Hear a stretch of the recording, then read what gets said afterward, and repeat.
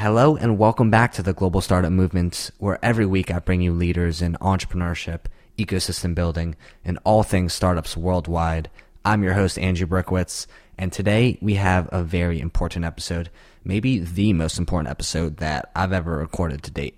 My guest Nizar Zaka is an internet freedom advocate and served as Secretary General of the Arab ICT Organization here in Washington, D.C.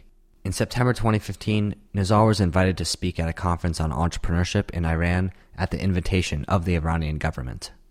And on September 18th, he disappeared while on the way back to the airport to leave the country, and 40 days later was reported to have been kidnapped by the Iranian Revolutionary Guard.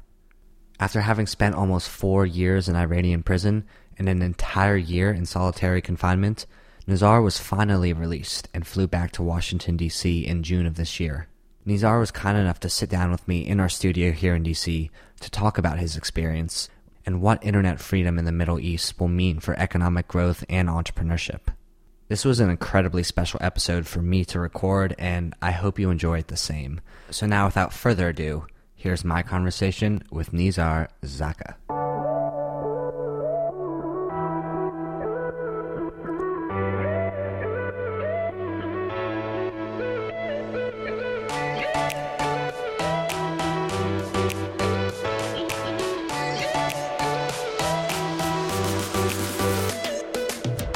So, a few months ago now, an internet freedom activist was released from an Iranian prison, flown to Lebanon, and then came to the U.S. And his name is Nizar Zaka, and I'm very grateful to have him in studio with us today.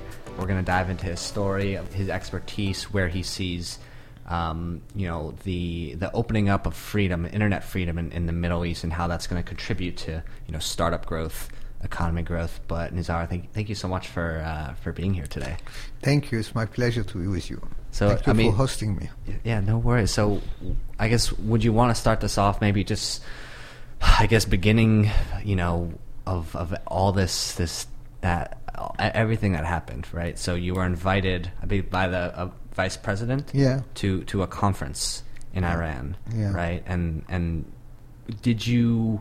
When that happened, did you have like a gut feeling, or did you feel anything was off, or was it just kind of a normal, business as usual? Usually I go to everywhere in the world. I attend conferences. I speak about internet freedom, about multi-stakeholderism, internet governance. And to Iran, and I had a lot of work within women empowerment. I was invited to Iran by the Vice President for Women Affairs. It was in September 2015. I didn't even need a visa to go to Iran, but I requested a visa because I work on internet freedom, and I know that there is a lot of censorship in Iran and this thing. So I wanted to make sure that I am welcomed. So I asked the Vice President, please send me a visa. She sent me a visa. I go there, and it was very good. We had a very good event. We had very good dinner, and a lot of people came. It's much more. The attendees were much more than expected. They were expecting like a couple of hundred. Over 1,000 came. It was like much bigger than I believe Iran could handle, especially the Revolutionary Guard. The Revolutionary Guard, it's called the IRGC. It's a country within a country or whatever. So on my way back, after I finished, it was very successful. On my way back to the airport, I was in a hotel taxi going to the airport. A civilian car came and blocked the street, and people came down, civilian, and they talked to the taxi driver. I don't know what they said, and then they told me, come with us. They blindfolded me and put me in a car and took me to a place, I don't know where, for many weeks and months. And they took me hostage since then. They told me that everybody thinks that you left the country. We signed you out. We checked you out. So anybody who's going to ask for you, he's going to think that you left. So don't ask for anybody. Don't expect anybody to ask for you. You were just here forever. And was that the IRGC? Yeah, it was Islamic Republic Revolutionary Guard, IRGC. Okay. or Guard Corps, Revolutionary Guard Corps. And so in Iran you have, I guess, the recognized government and then the IRGC, both operating like different silos, or like Yeah, it's IRGC is the one who controls the country. It's, the government is operating like non-critical issues. All the critical issues, the IRGC, they have the Revolutionary Guard, they have the Revolutionary Court, everything. It's the IRGC, they control the whole country. And they are the main power. They are the people who go outside of Iran. They have something called the Al-Quds wing, that goes to Iraq, to Lebanon, to Yemen. So they are the entity who really work the main power in Iran. Interesting. And they are commanded directly by the supreme leader, while the other entities are by the president, who is elected by the people, but he has no power as a president. Got it. And so what was going through your mind at the time? Did you were originally thinking like this must be a mistake, or like what was that first impression like? When they stopped me and they put me in a car, the worst thing that happened is when I arrived, they made me change into blue clothes immediately, like I am for a long term. So I was really worried and scared. And then I was trying to explain to them I am an official guest of the Iran government, the president. So, and then they looked like they knew everything. So I was very worried because I knew. So they know exactly what they're doing at that time. In fact, I understood as we go on that I was arrested after the JCPOA was signed. The JCPOA stands for the Joint Comprehensive Peace of Action. Whatever. So this plan of action. So it's a nuclear agreement between the world powers and Iran. And during this, it was signed in July. I was taken hostage in September, and then it was supposed to be rectified and sanctions lifted in January of 2016. So between these 2 dates, between July and January, I was taken. It was a message from the IRGC to the world that they are against any kind of openness.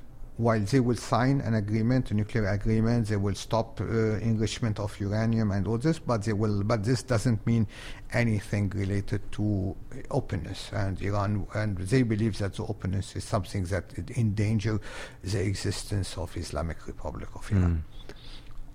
Having said that, also in my work, I was also vice chairman of the World IT Service Alliance. It's the entity that represents 90% of the ICT private sector. And I was working with a lot of companies in order to take them to Iran. Iran is a 90 million population of 90 million. They are all very smart, young generation, very well educated. It was like really a very big prosperity and opportunity for Iranians and for the international technology companies to develop this sector. So everybody wanted to go. And I was planning to take all the big companies you hear about, and after they took me, all these companies stopped going. And even it was signed, the sanctions were lifted. No company went to Iran because it was a very straightforward message by the Revolutionary Guard to the world that you are not welcome to come. Iran is not open for business. This is what they wanted to tell the world, and they were successful. But it's unfortunate that the world leaders continued and signed the nuclear agreement, even though Iran was sending a very clear message that we are not open for business and we are not open for openness. We don't want any openness in our country, and they don't want to integrate, to open up to the world. So they wanted to stay as a hostile state to the rest of the world. And it was all driven by the Revolutionary Guard and the Supreme Leader Khamenei, which is, in fact, the government who actually invited me had no say. If they will say something, they will be with me as well. And so why do you think the world leaders signed it? Was it lack of information? Did they not understand the implications of what just happened, or? The world leaders were too excited, in my opinion, they were too eager to have this agreement work. They invested so much time in order to reach where they reached, so they were not willing to say to stop and say, hey, we want to review, we want to make sure that this if Iran is not willing to cooperate with the world, we're not going to go ahead with the agreement. They did not do that. They just wanted to. They didn't want anything to make this agreement stop or look bad, because they invested a lot of time in it. But with time, it was like, now it's easy to say it was a mistake, because at that time probably nobody understood. They thought that by being nice to Iran, things will change, they will open slowly. They had other calculation, but obviously sometimes you feel that the international community doesn't understand Iran properly. This country has been for 40 years doing the exact same thing. They haven't changed. The Revolutionary Guard. A few days ago, it was the 40th anniversary for the hostages, the takeover of the U.S. Embassy in Tehran in 1979. On 4th of November 1979, the embassy was taken over by the Revolutionary Guard, by the so-called student. It was, in fact, this is the student who ended up being the Revolutionary Guard. And it was taken, and since 40 years, they have non-stop. They have continued to take hostages, to bomb embassies, to do every single hostile thing, and the world is still haven't learned. And it's really weird.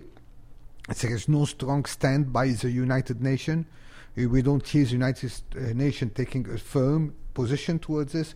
We don't hear any voices, and we still same thing, and we are losing, because it's becoming an industry of taking hostages. Now currently we have hostages left behind.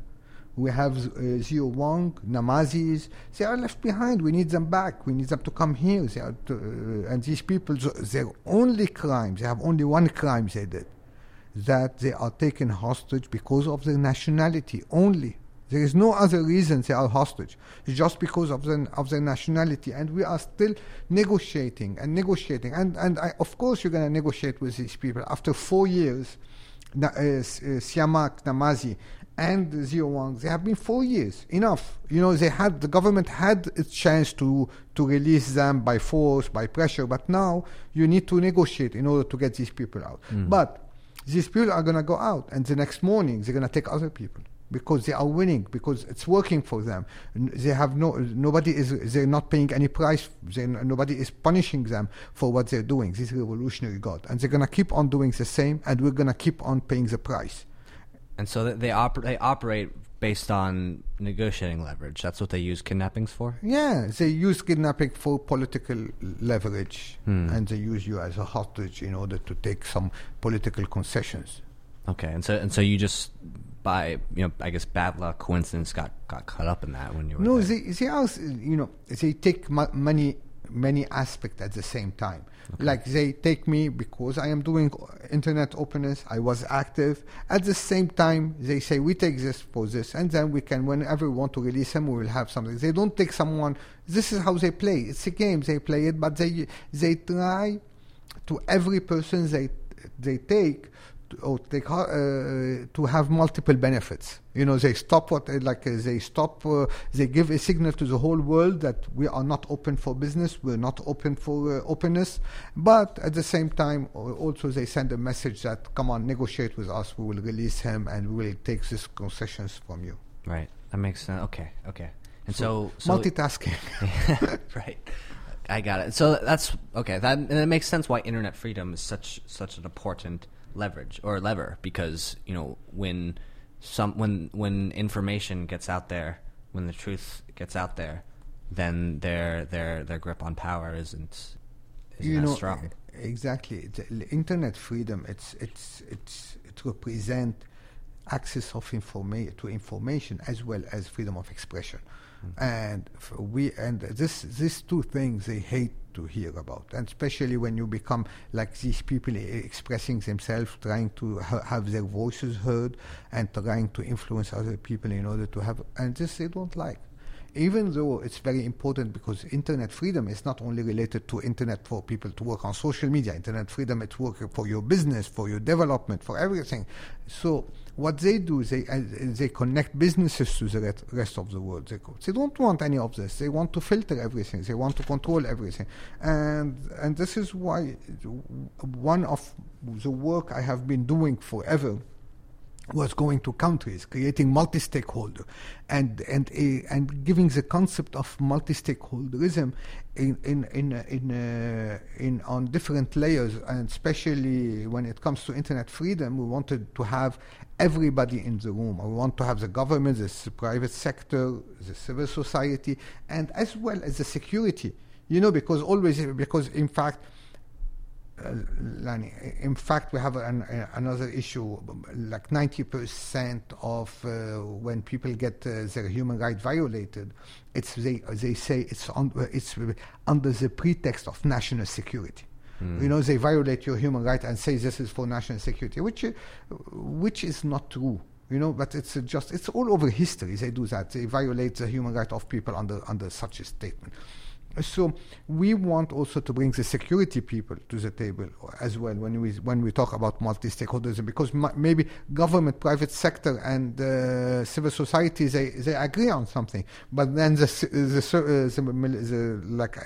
intelligence agency or security agencies, they say no, and they keep on doing what they're doing. So that's why we're bringing also this entity, and we have been working in different countries and working together, because there is areas that are specific to each country and cultural sensitivities, and we try to make local principles that do not contradict with the global principles for internet freedom. So we did the global principles for internet freedom that they are very broad, and we go to each country to identify them in a way. So we have been very successful, and that's why internet was open in many countries that we never thought that internet will be open.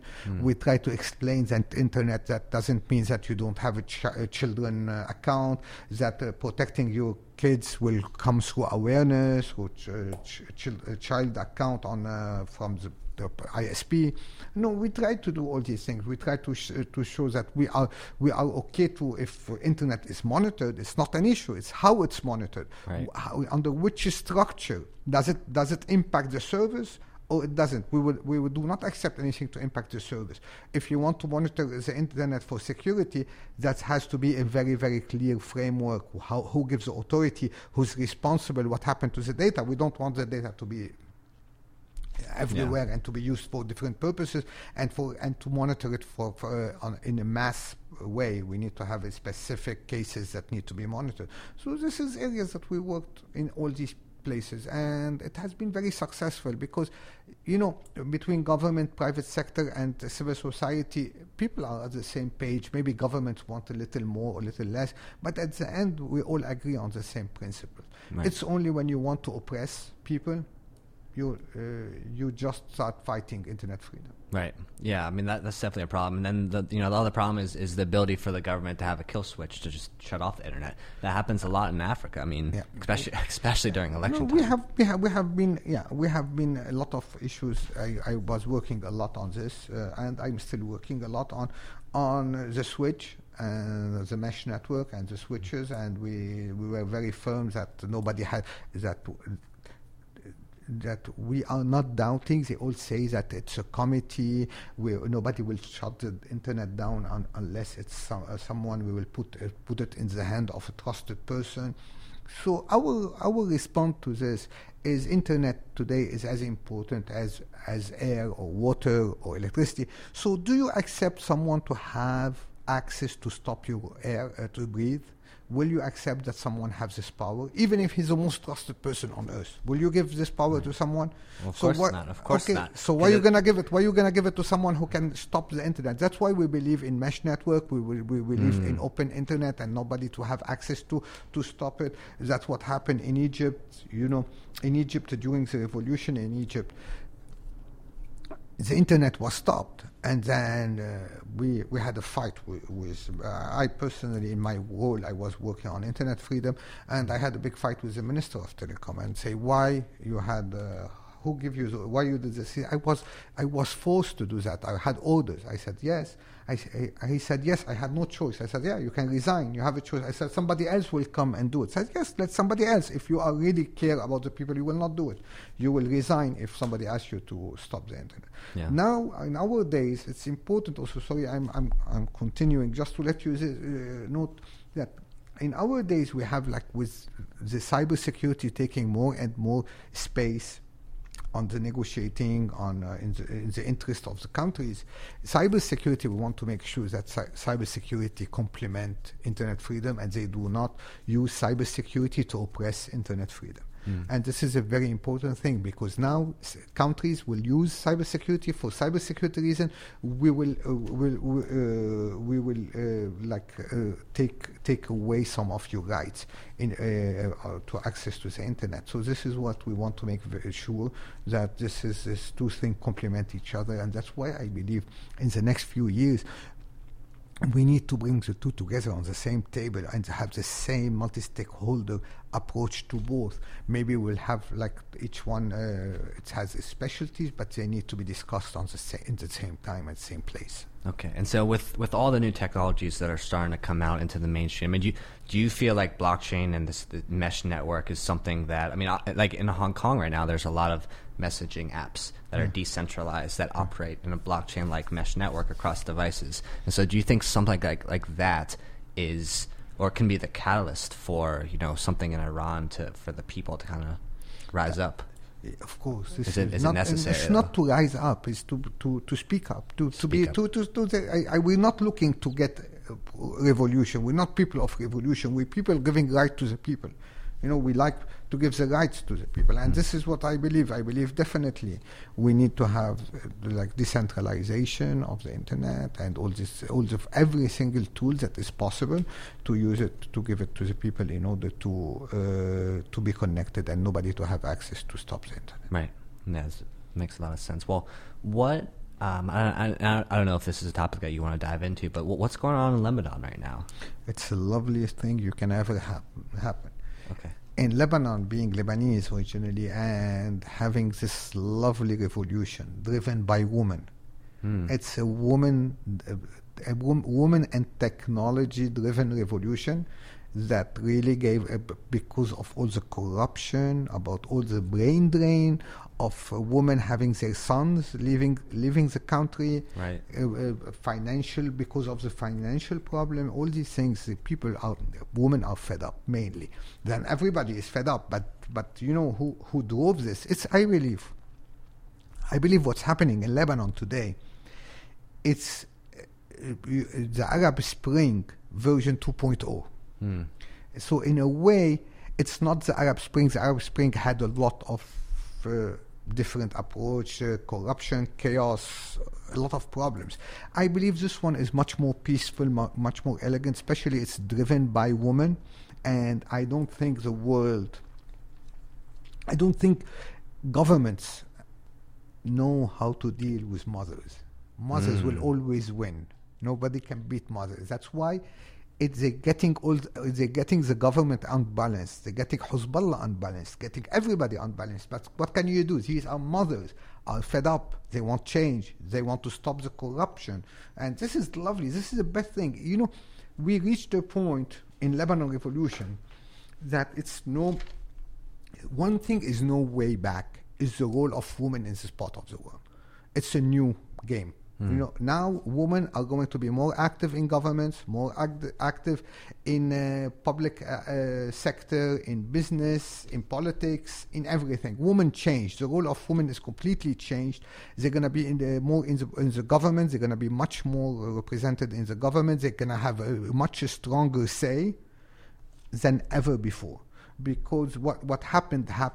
There is a game changer. What they did, it's a complete game changer. There is no return. Now, how much they will be successful in stopping corruption, and maybe it cannot happen in one day, but something happened. Women took a much bigger space in the politics of this region, and this going to spill over Iraq, over Iran, over every single country, because this movement is so successful and it's so peaceful.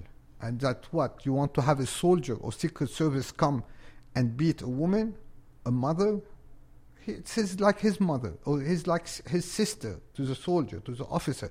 It's not as activist driven where you want to beat one person and then you can collapse the whole movement. It's just women coming down, cooking at home, bringing food down. It's such a lovely movement and very creative, using social media in its loveliest form. You know, the best movies, the best clips they're doing. It's so everything. You just watch it 24 hours a day and you laugh because they are also very creative with all these jokes about the politicians. It's something never heard of. Some people are saying, oh, it's too fancy. It's not. It's creative. It's a new form of revolution. Yeah. And it is something I am proud of, because you have to change. We are tired of having a revolution, blood and counter blood and getting out of the revolution. We have like a lot of time. Revolution lead to fundamentalism and all this, and getting out something like this. Revolution is getting openness, rights for women, everything we believe in. It's so lovely. I believe Lebanon today is giving a lesson to the world how a revolution should be, and it's giving to the women of this world that women can be the major driver for change. Yeah, that's amazing. Well, I've only been a few videos I've seen on Twitter about the revolution. The one that stands out in my mind is there was a woman holding her baby amongst this crowd, and she said to the crowd that the baby's getting scared.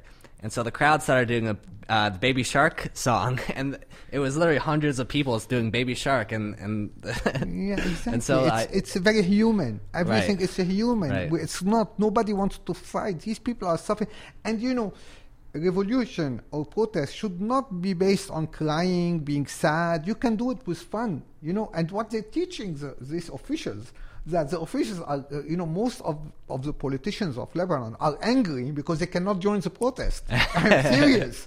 A lot of them, they want to say, we feel like you, we want to say, no, you're out. Go stay at your office. That reminds me of another clip of one of the Lebanese soldiers just bawling his eyes out, and the crowd just giving him hugs. And now that you bring it up, like, all the videos that come to mind are like that, and I guess it's lovely people. Yeah, that's it's amazing. Lovely.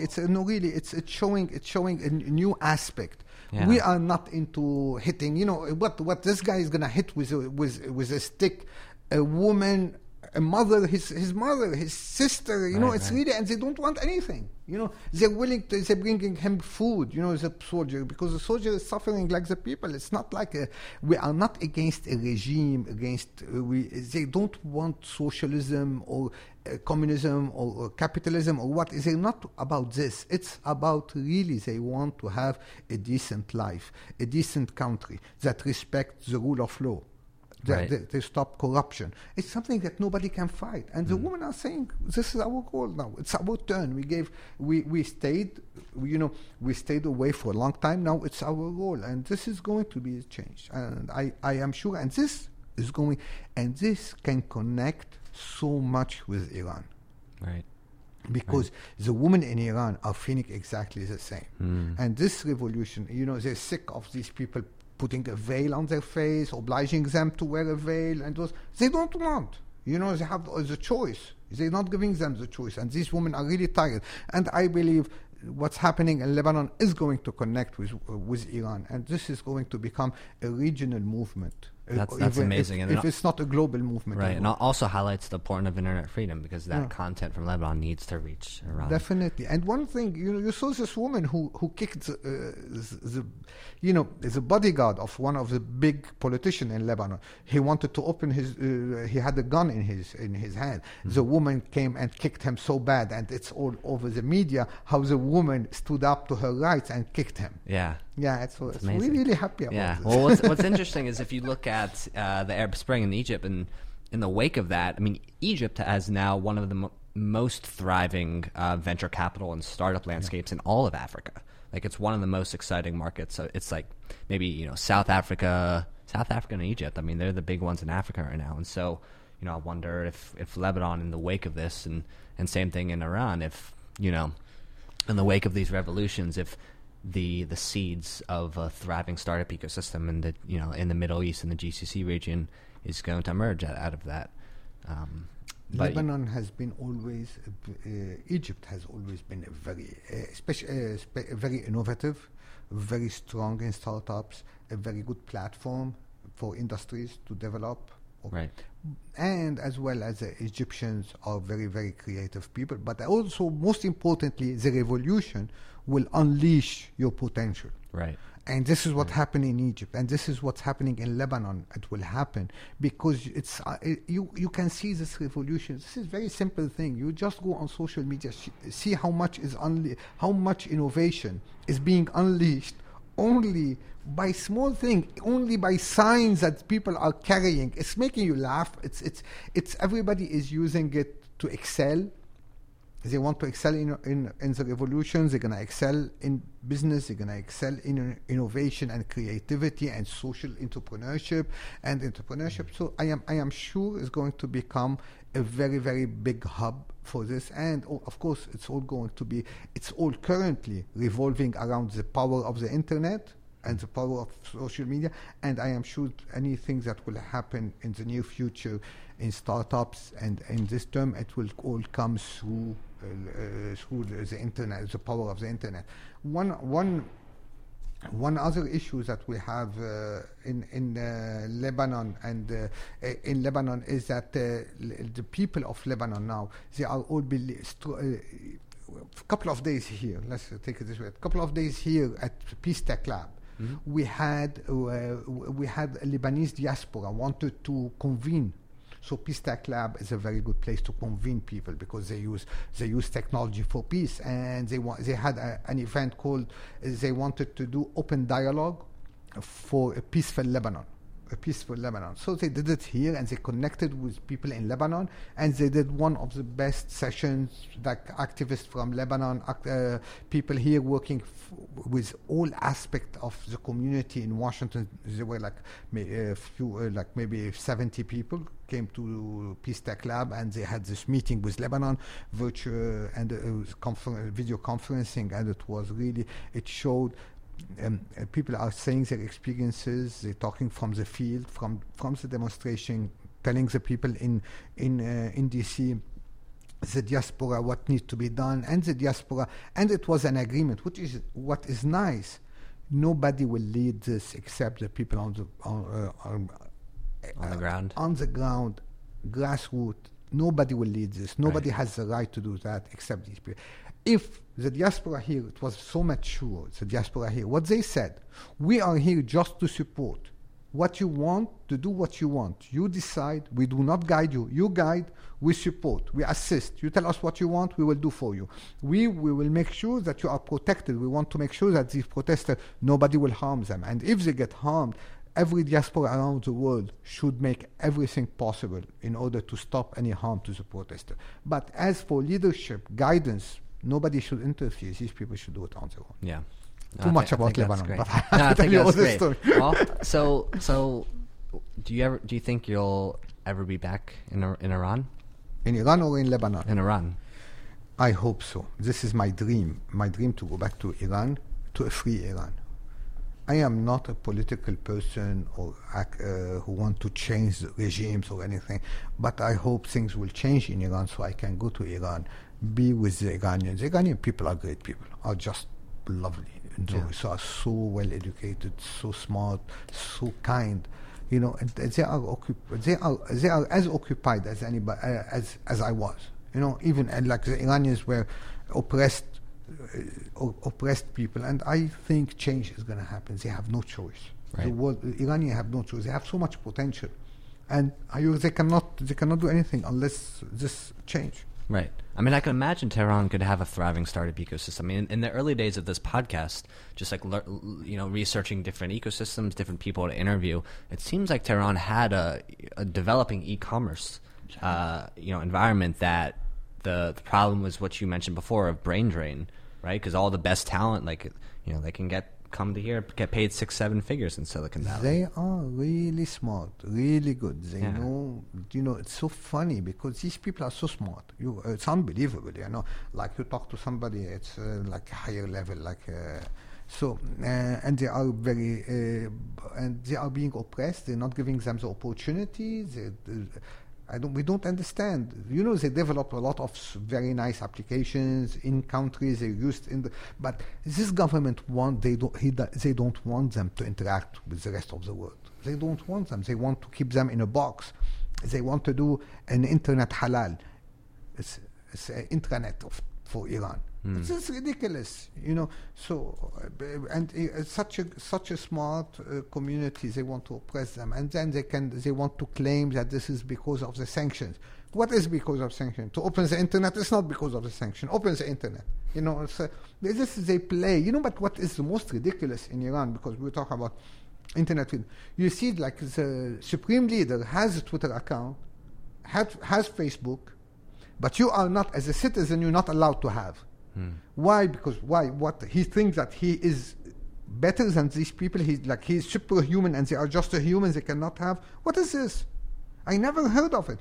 At least they don't. They have, officials, Revolutionary Guards. They have Twitter. They tweet. Zarif, for example, the foreign minister. He tweets more than anyone else I know. He tweets all day long, and then the people cannot tweet. What is this?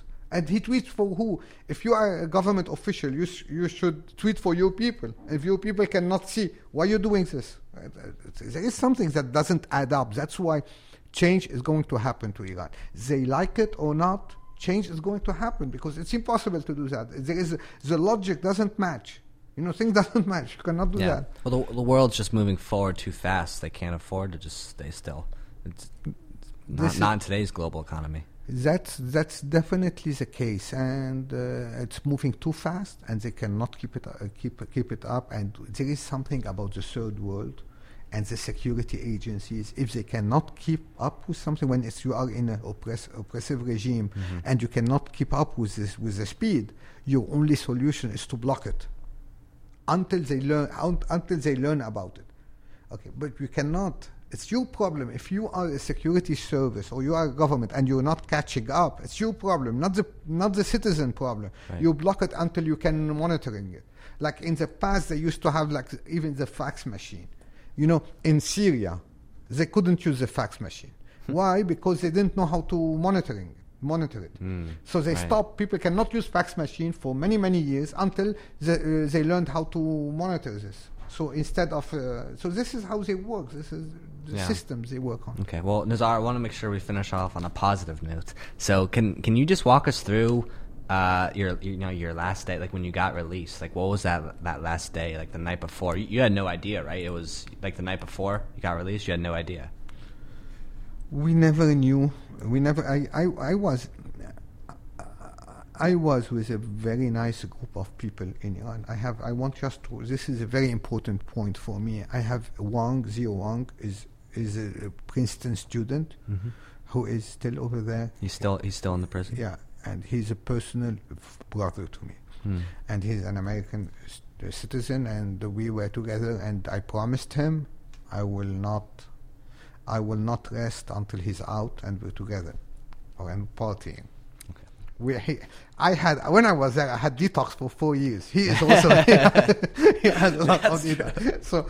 So I really want him. So I didn't know what's going on. We had some people heard something on the news. Some families. He was talking to his families. He said we heard on the news agency that they are seeing the possibility of giving you a reduced sentence or something. Right?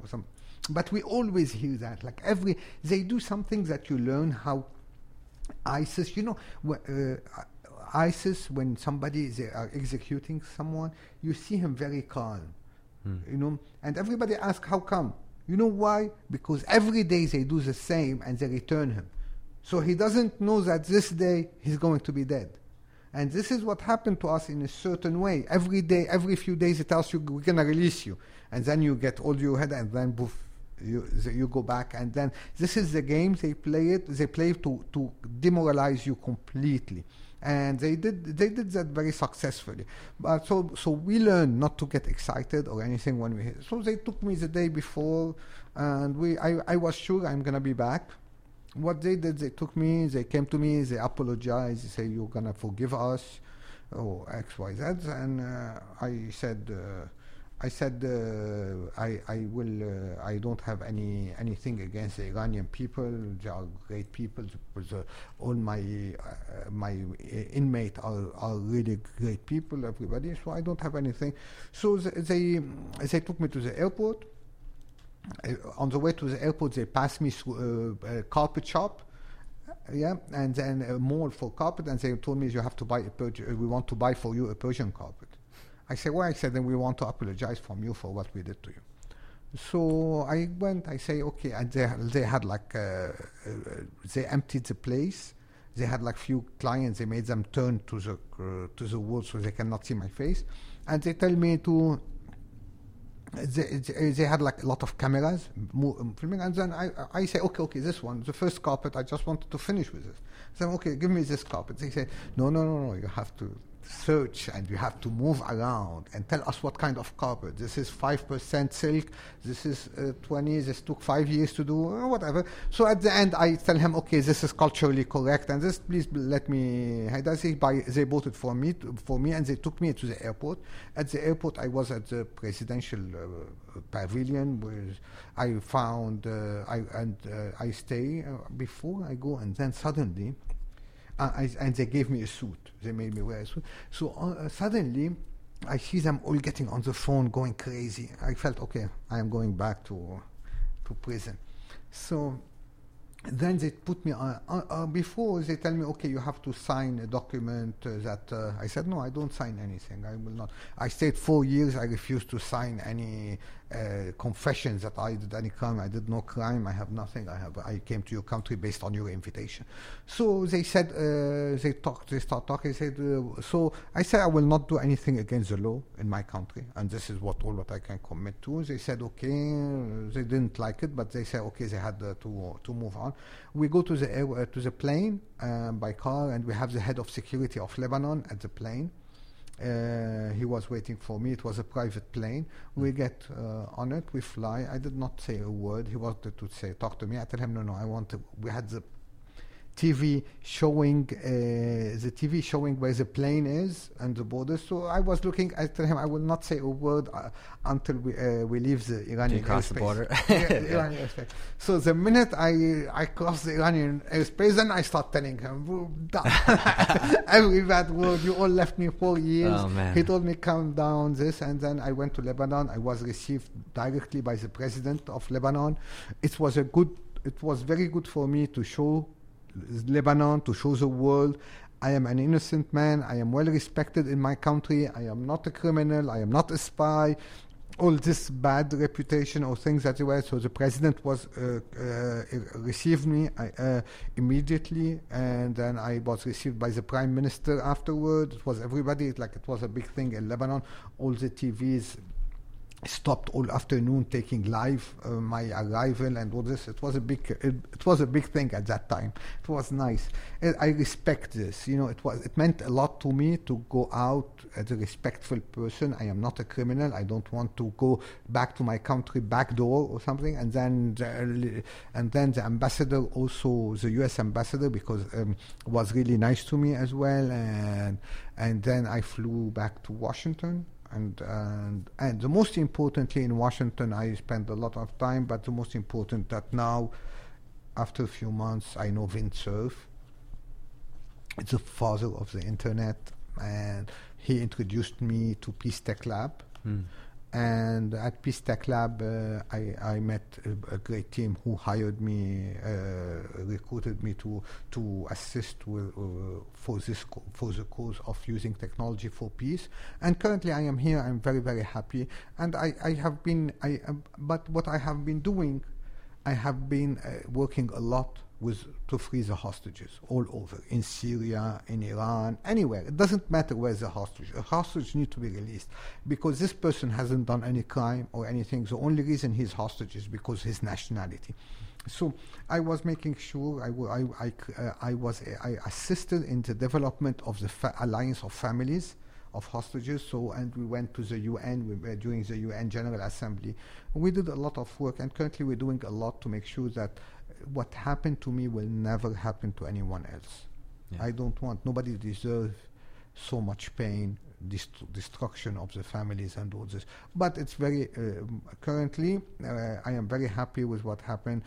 Everybody has been extremely nice. You are being extremely nice. You're asking me only nice questions. You're not asking me any bad questions. Well, I told you, no gotcha questions here. No gotcha questions here. Because, I mean, you know, we, with all the bad things in this world, I think we're headed towards a much brighter era for humanity. So it's always darkest before the dawn. Definitely. We're going into better people, better humans. I agree. And we because nobody can hide anymore. With the power of technology, everything is exposed. People are going. They have to do good, otherwise they're going to be exposed. Yeah. Well, Nizar Zaka, thank you so much for joining me in studio. Thank you so much. It's my honor to be here. Peace. Peace.